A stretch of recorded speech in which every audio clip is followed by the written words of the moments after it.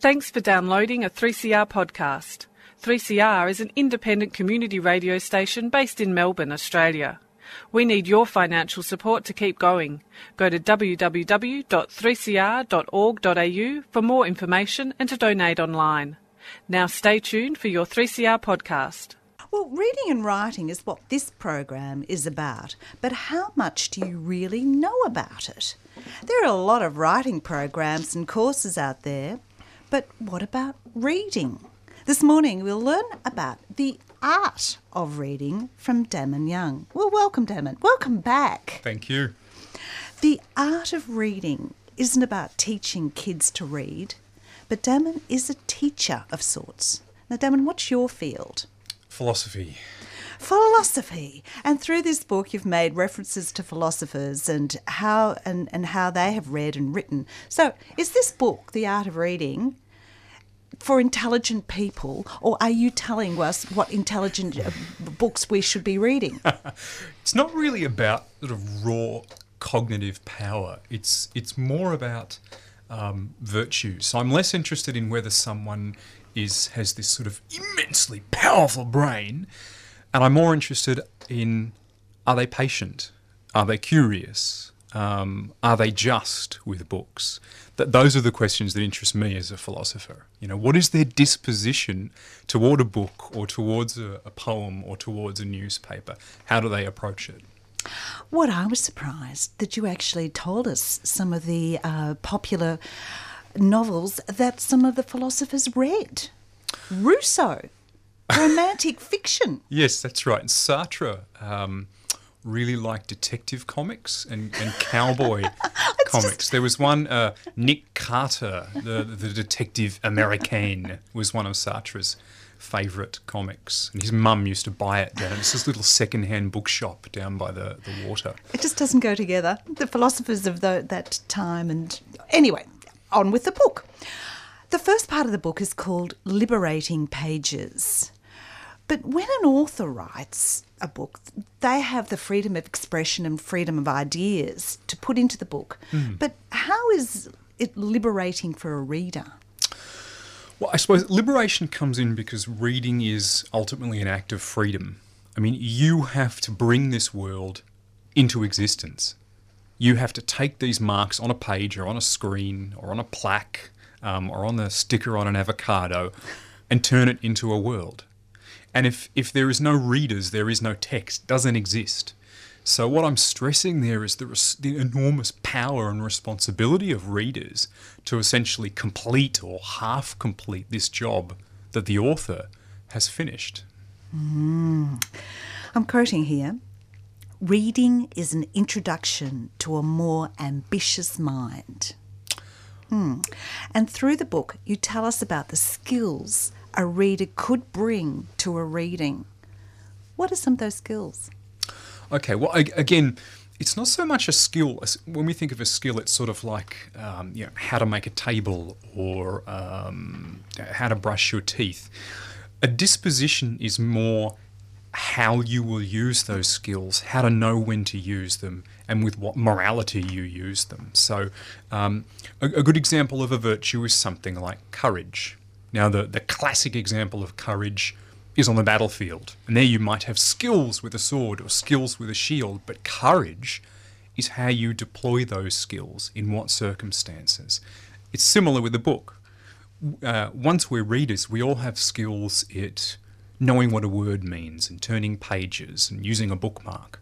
But how do you deploy those skills? How do you know which book to pick up, and are you brave enough to press on once it starts making you uncomfortable?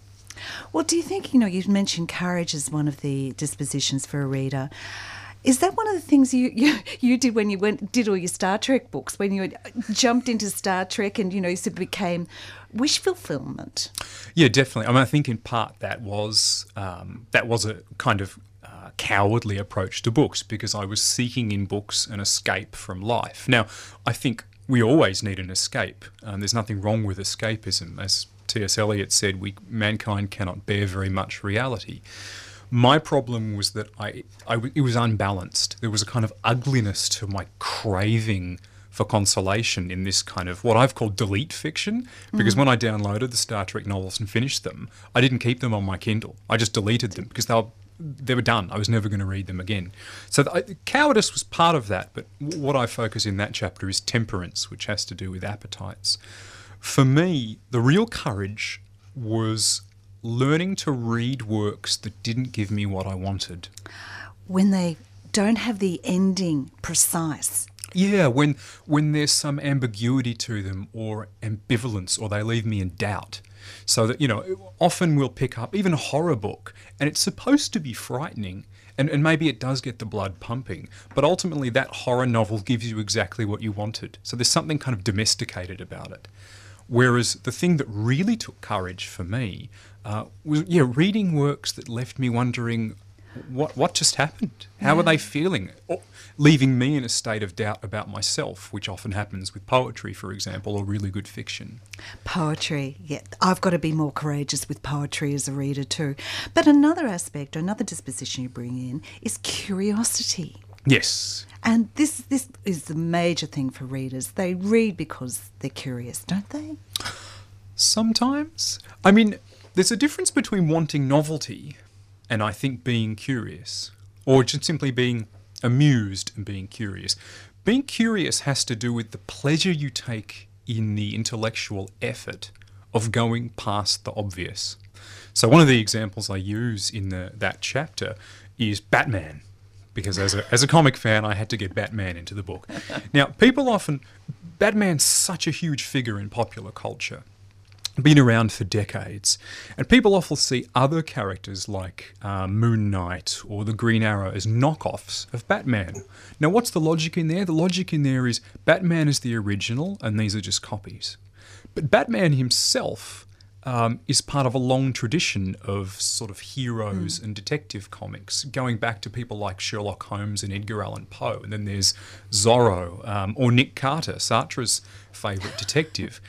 And so Batman in that sense is not this kind of grand original. He's sort of...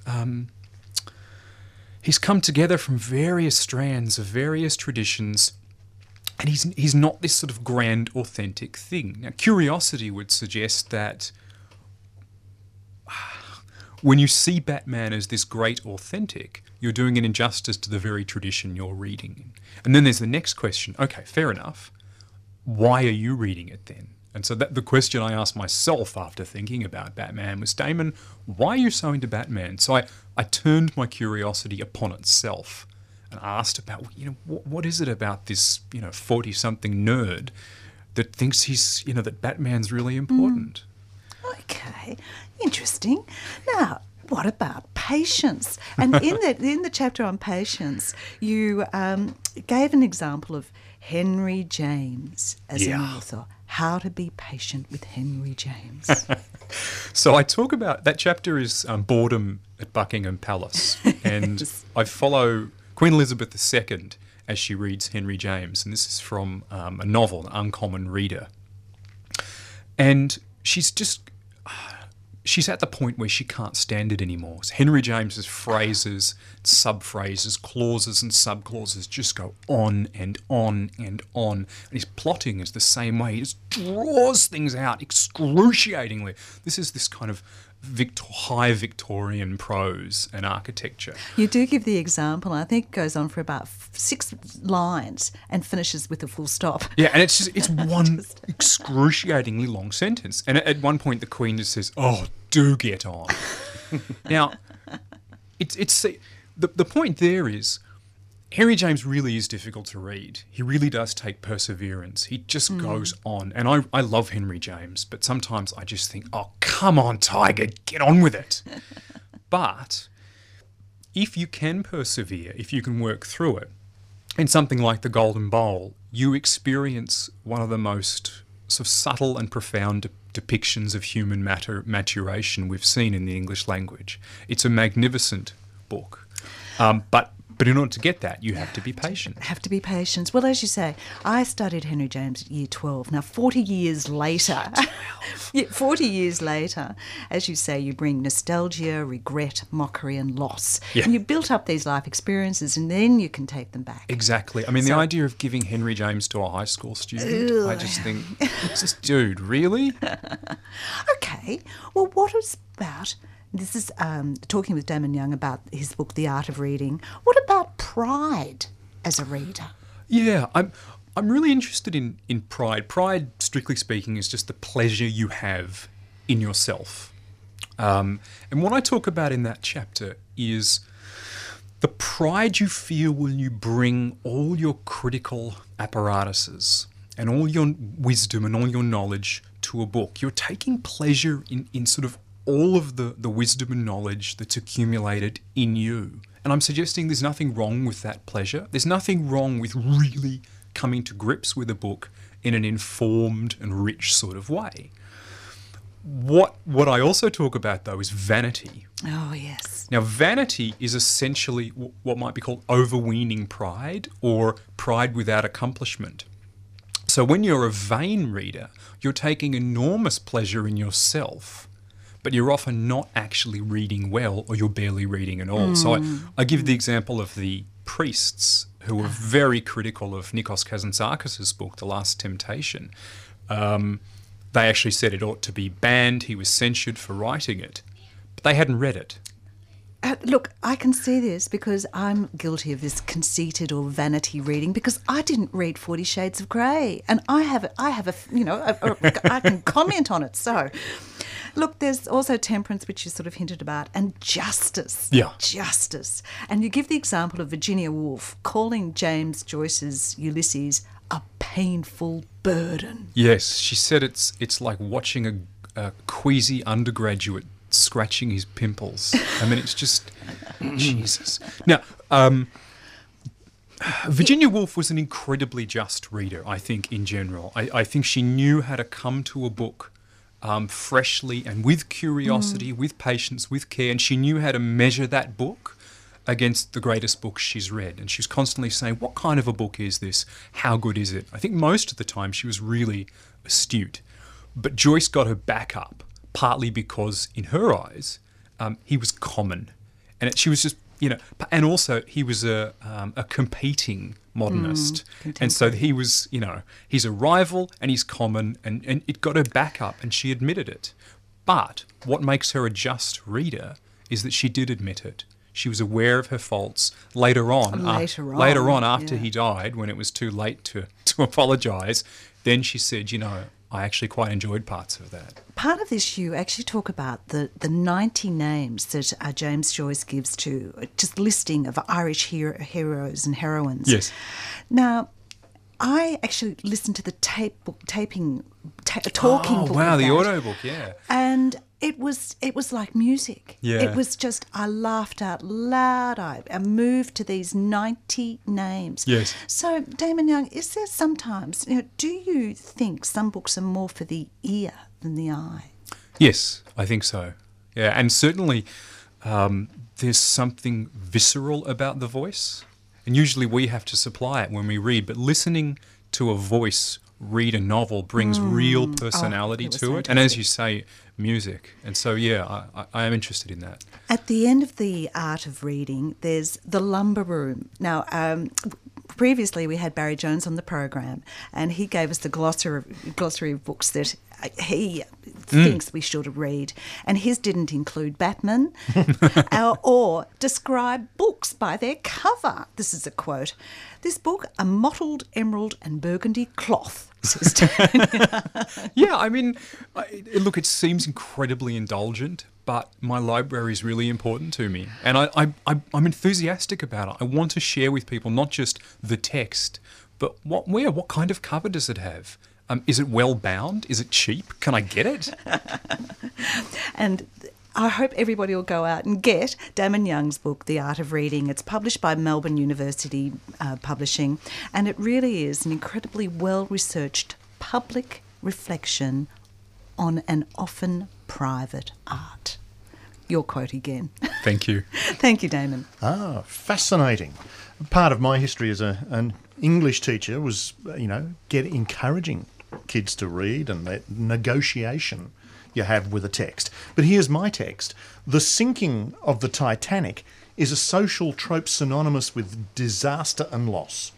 Despite knowing the outcome, novelists and filmmakers have returned to it again and again. The potential behind the story is, unlike the ship itself, unsinkable, as is 3CR unsinkable. David Dyer's The Midnight Watch explores the tragedy from a unique viewpoint, that of those on the Californian, a ship that didn't respond when it first saw the distress flares. So, David, welcome to 3CR. Thank you. It's lovely to be here. Now, David, what is it about the Titanic tragedy that it keeps echoing through the ages? Well, it's an extraordinary story, and it was an extraordinary ship. And it was the largest ship, the most luxurious ship. It was peopled with the world's most famous celebrities, rich men mostly from the United States. And then, of course, it sank. It sank in a very extraordinary way after hitting an iceberg in the middle of the night. And that in itself is dramatic. But my theory about why it still lives on now is it has to do with the way it sank. It didn't sink immediately. It didn't catastrophically capsize. It sank in a very well-behaved way for a ship. And it took almost 3 hours. It stayed upright. And that gave a lot of opportunity for all of those dramas that we know about now by watching films, mainly James Cameron's film, to act themselves out. There was time for rich men, John Jacob Astor famously, to stand back and help his wife into a lifeboat. There was time for the Strausses, Mr. Strauss, who owned Macy's in Manhattan, to not go ahead of the other men, even though he was offered that space in a lifeboat, and then for his wife to stand by his side. There was time for Bruce Ismay to make that decision. He was the head of the White Star Line, to get into a lifeboat, a decision he subsequently paid for the rest of his life. There was time for the band to play on. You can write a book about any of those things, and people have. And that's why I think it lives on. There's so much storytelling. But it's also the stories of those in steerage as well, the families that were lost, who weren't famous, who were coming. You've got one family in there, the Sage family. How many children? 9. 9. And they were going to start a new life in Florida, and gone. Well, it's funny you should say that, because in all of the newspapers at the time that I read, the 1912 newspapers, the third class are barely mentioned at all. And even in subsequent tellings of the story, in movies, in books, they're never mentioned individually. They're always a mass. They always rush up at the end. They always miss out on the boats. They're never named. And that's one thing I tried to remedy a little bit in my book. I wanted to name some of them. They were living real people, even though they were poor. Now, you've touched on a couple of things here in terms of going through the articles. You've got one character here, John Stedman, who's the journalist, and he's telling his story in the first person, and we alternate between what's going on the Californian and John Stedman investigating.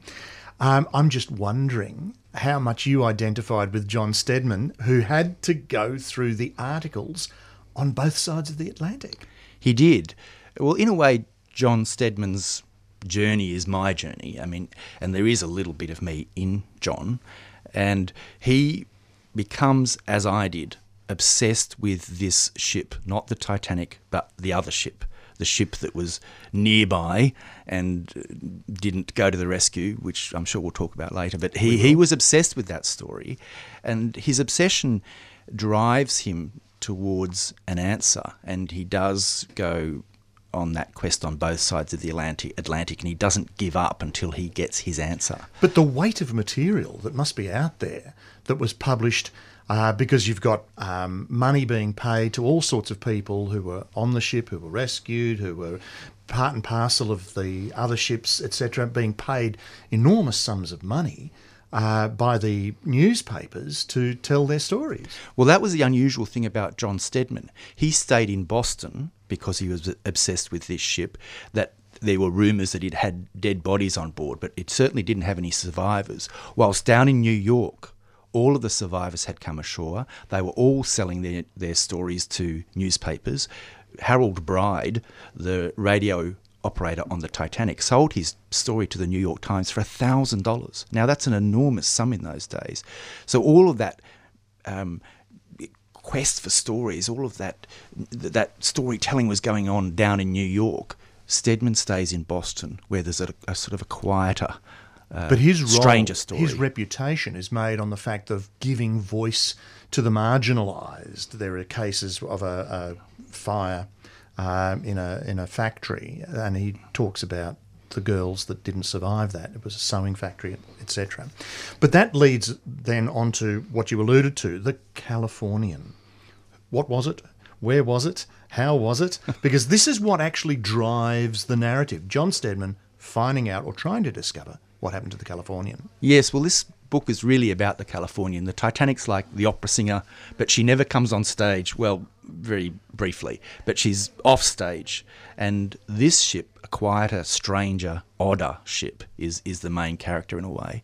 And it's a fascinating ship.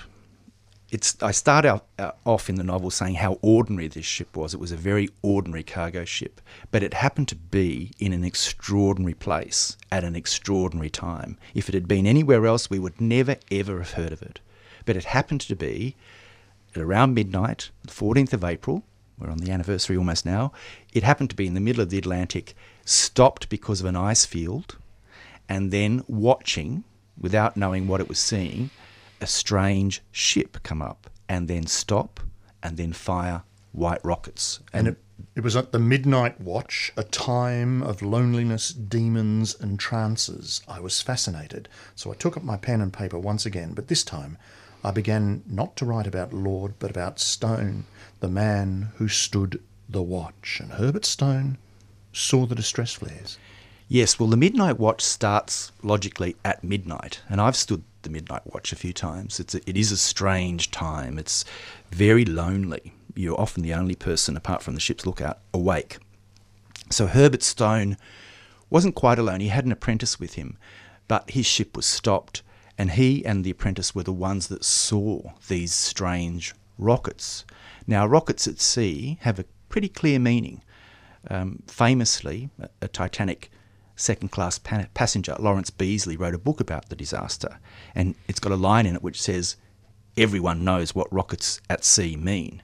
And he was meaning the passengers on the Titanic, because the rockets went up and everybody looked up in awe and wonder at them, and everybody realised we're in trouble. So Herbert Stone knew what they meant as well. So here he is, an officer on board on the bridge of his ship, looking at these rockets. What does he do? Well, he rings down to the captain, who is sleeping below, and tells the captain there's a ship firing rockets. And what does the captain do? Well, the captain, I don't want to give too much away, but let's say this: he doesn't come up to the bridge, and the Californian does not go to those rockets. Well, it's not one of the first responders, even though it's one of the closest. But there are It is the closest. It is the closest. But there are sort of reasons, to a certain extent, why it didn't pick up the full story. What are those reasons? Well, that really is the central puzzle. Why didn't it go to the rockets? Why didn't Captain Lord come up? And lots of explanations have been offered over the years. None of them I've found very persuasive. That's why I went on my own search to find what I thought was the answer. I think I got there in the end. Well, we're not going to actually reveal, but there is an answer. Yeah. Well, I think there is an answer. answer. Yeah. Well, my answer, which I think is the right answer, and it's a complex answer though. Oh, very complex. But there are some logical reasons, to a certain extent, why it didn't respond. I mean, the radio was turned down. Oh yes, absolutely. There are some very sensible and reasonable reasons why the ship didn't respond to other cries of help from the Titanic. The radio officer had actually gone to sleep, and this is one of the most tragic aspects of the whole disaster. The third officer came down to the radio room on the Californian at midnight And he had just started to learn how to use the equipment, and he knew how to read Morse code. By this stage, the Titanic had hit her iceberg and was sending out radio calls for help. Well, he put the headphones on but heard nothing. And the tragedy is that a little part of the equipment had wound down. You needed to wind it up like a clock. Every now and again it wound down. It chose that moment to We wind occasionally down. find That this trouble moment. working the panel here, where we haven't turned something the right way. Well, It's human error. And usually the consequences of that are not 1,500 lives. Yes. But here, 1,500 lives lay in that mechanism. It's an extraordinary... that's not me making that up. That is the true part of this story, and it's the most agonising part. But the Californian was also in an ice field. How justifiable is it then? And it had stopped to avoid danger. It had stopped to avoid danger. It had actually gone into the ice field. It was low slush, but it had easily come out again, so it was drifting in clear water. That certainly... it would have been not without risk for the Californian to go towards the Titanic. But the captain, we do know, was a courageous man. The captain, we do know, would have gone. And he did go at full speed the next morning when he heard via radio, when they eventually did wake the radio officer up, that the Titanic had sunk or was sinking. They weren't sure. He then did go at full speed, as did the captain of the Carpathia, who had a shipload of passengers. He went at full speed. I mean, it's what you do if you're a ship's captain and you know that there's another ship in distress. But the Californian virtually didn't find anything. What's the reason for that? Well, when it eventually got there, it did find the Carpathia already there, and the Carpathia was bringing up the very last lifeboat from the Titanic, and then the Carpathia told the Californian, we have all of the survivors, 1,500 people have died, could you stay behind and look for bodies? Now, you could only imagine what Captain Lord, was his name, Captain Stanley Lord of the Californian, knowing that he'd been told of rockets during the night, knowing that he hadn't gone to them, and knowing that here he was at a wreck site where 1,500 people have died, you can only imagine what he must have felt. So I don't know if his heart was in it when he searched then for bodies, because he certainly didn't find any. Well, he was not necessarily in the right place. Well, I've been asked often why I think the Californian didn't find any bodies, and I think it's because, interestingly, it's a slightly complicated answer, but when the Titanic sank, the lifeboats that were left behind naturally rowed towards the light they could see, and that light was in the north. That was the Californian. They rowed for an hour or so until the Carpathia turned up from the south, and then they turned around. But that meant they actually rowed away from the bodies. So when the Carpathia and then the Californian ended up at the lifeboats, those lifeboats were already a long way away from the bodies. That's my reason. That's my theory about why they actually didn't find any bodies. But you've got notions of drift and all of these other things that would have come into play, or even being sucked down as well. So it's hard to know what would have ultimately happened to the bodies. Now, you do provide an answer, but we're not going to tell the reader. As you say, it's your answer, but it's plausible. And it's very, how would you... Ordinary is not the right word, but understandable in some ways. You could account for it that way. Yes, well, it lies, I think, deep in human psychology. Yes. And what we find down there in those depths is something that we probably recognise in all of our psychologies. Which gets me back to my original question about how and why the Titanic still resonates today, because the psychology, the hubris involved, the social classes, all of these elements that were apparent, there were so many stories that still resonate today about the unsinkable ship that went down on its maiden voyage. Jan, that's going to have to take us out. We're still floating next week. But the book was The Midnight Watch, the author David Dyer, and it's Random House Penguin. And I was speaking with Damon Young and his book The Art of Reading by Melbourne University Publishing.